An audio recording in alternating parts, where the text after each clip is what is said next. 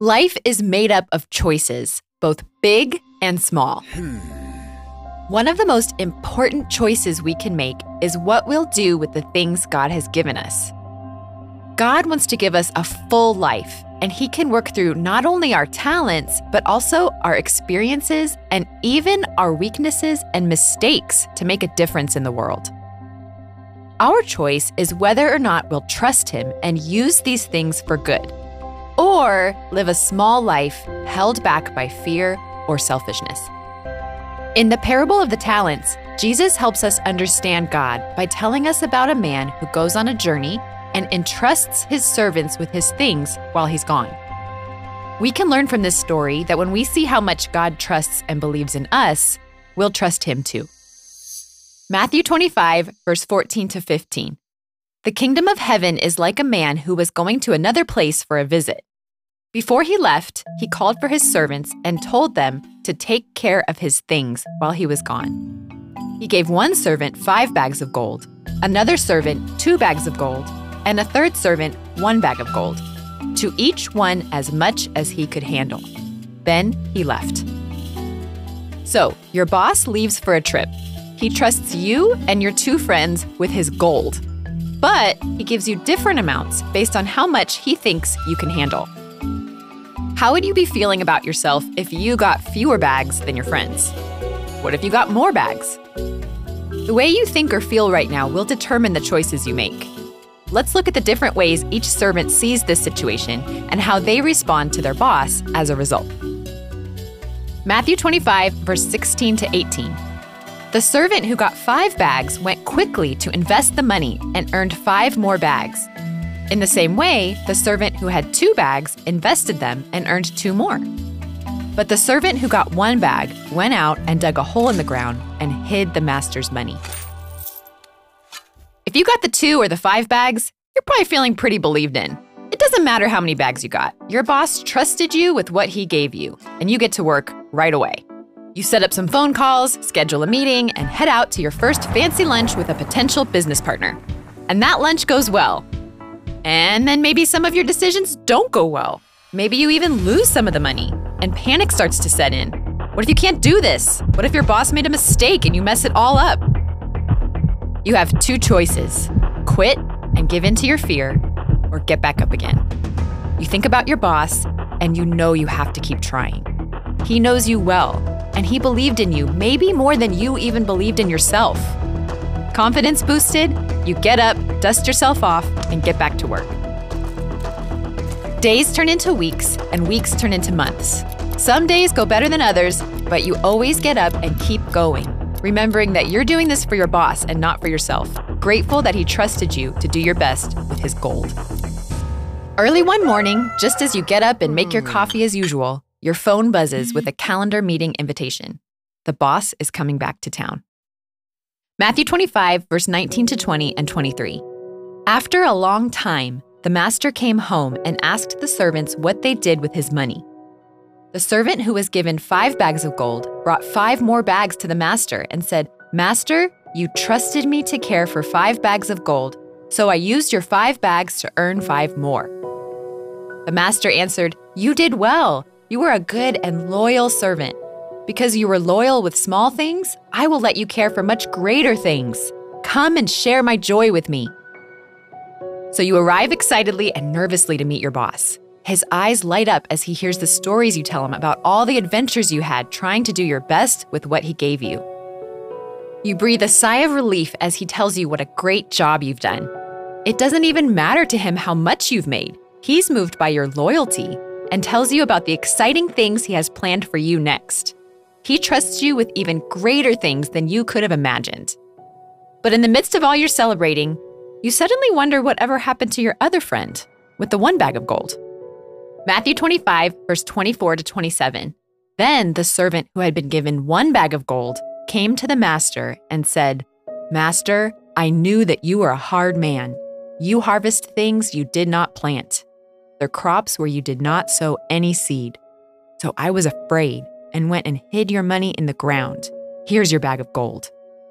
The master answered, "You are a wicked and lazy servant. You say you knew that I harvest things I did not plant and that I gather crops where I did not sow any seed. So you should have put my gold in the bank. Then when I came home, I would have received my gold back with interest." Imagine you got the one bag of gold. You had to look on as your friends got 2 and 5 bags. But your boss apparently thinks you can only handle 1. Feels like no matter what you do, you can never be good enough for him. What if you lose the 1 bag he gave you? You don't think he'd ever forgive you. Besides, you'd much rather spend your time investing your own money and enjoying the profits yourself. Just like your friends, you are faced with a choice. Give your all with what you've been given, or play it safe. You've chosen to see your boss as harsh, mean, and unfair, so you don't really think he'll have your back if you take a risk and it goes badly, and you decide to play it safe. Matthew 25, verse 28 to 29. "So the master told his other servants, 'Take the bag of gold from that servant and give it to the servant who has 10 bags of gold. Those who have much will get more, and they will have much more than they need. But those who do not have much will have everything taken away from them.' So while you managed to temporarily hold on to your 1 bag of gold, you missed out on something else really important.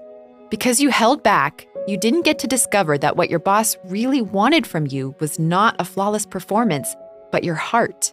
He didn't care how much money you made back from what you were given. All he wanted was for you to respond to his generous trust in you and do something with it, hoping you'd trust him enough to put yourself aside and invest his way. He wasn't being harsh or mean. He just knew you could do really well with that 1 bag. We can learn something from each of these people. When we have a wrong view of God, we will hold back, play it safe, and miss out on the opportunities he's giving us.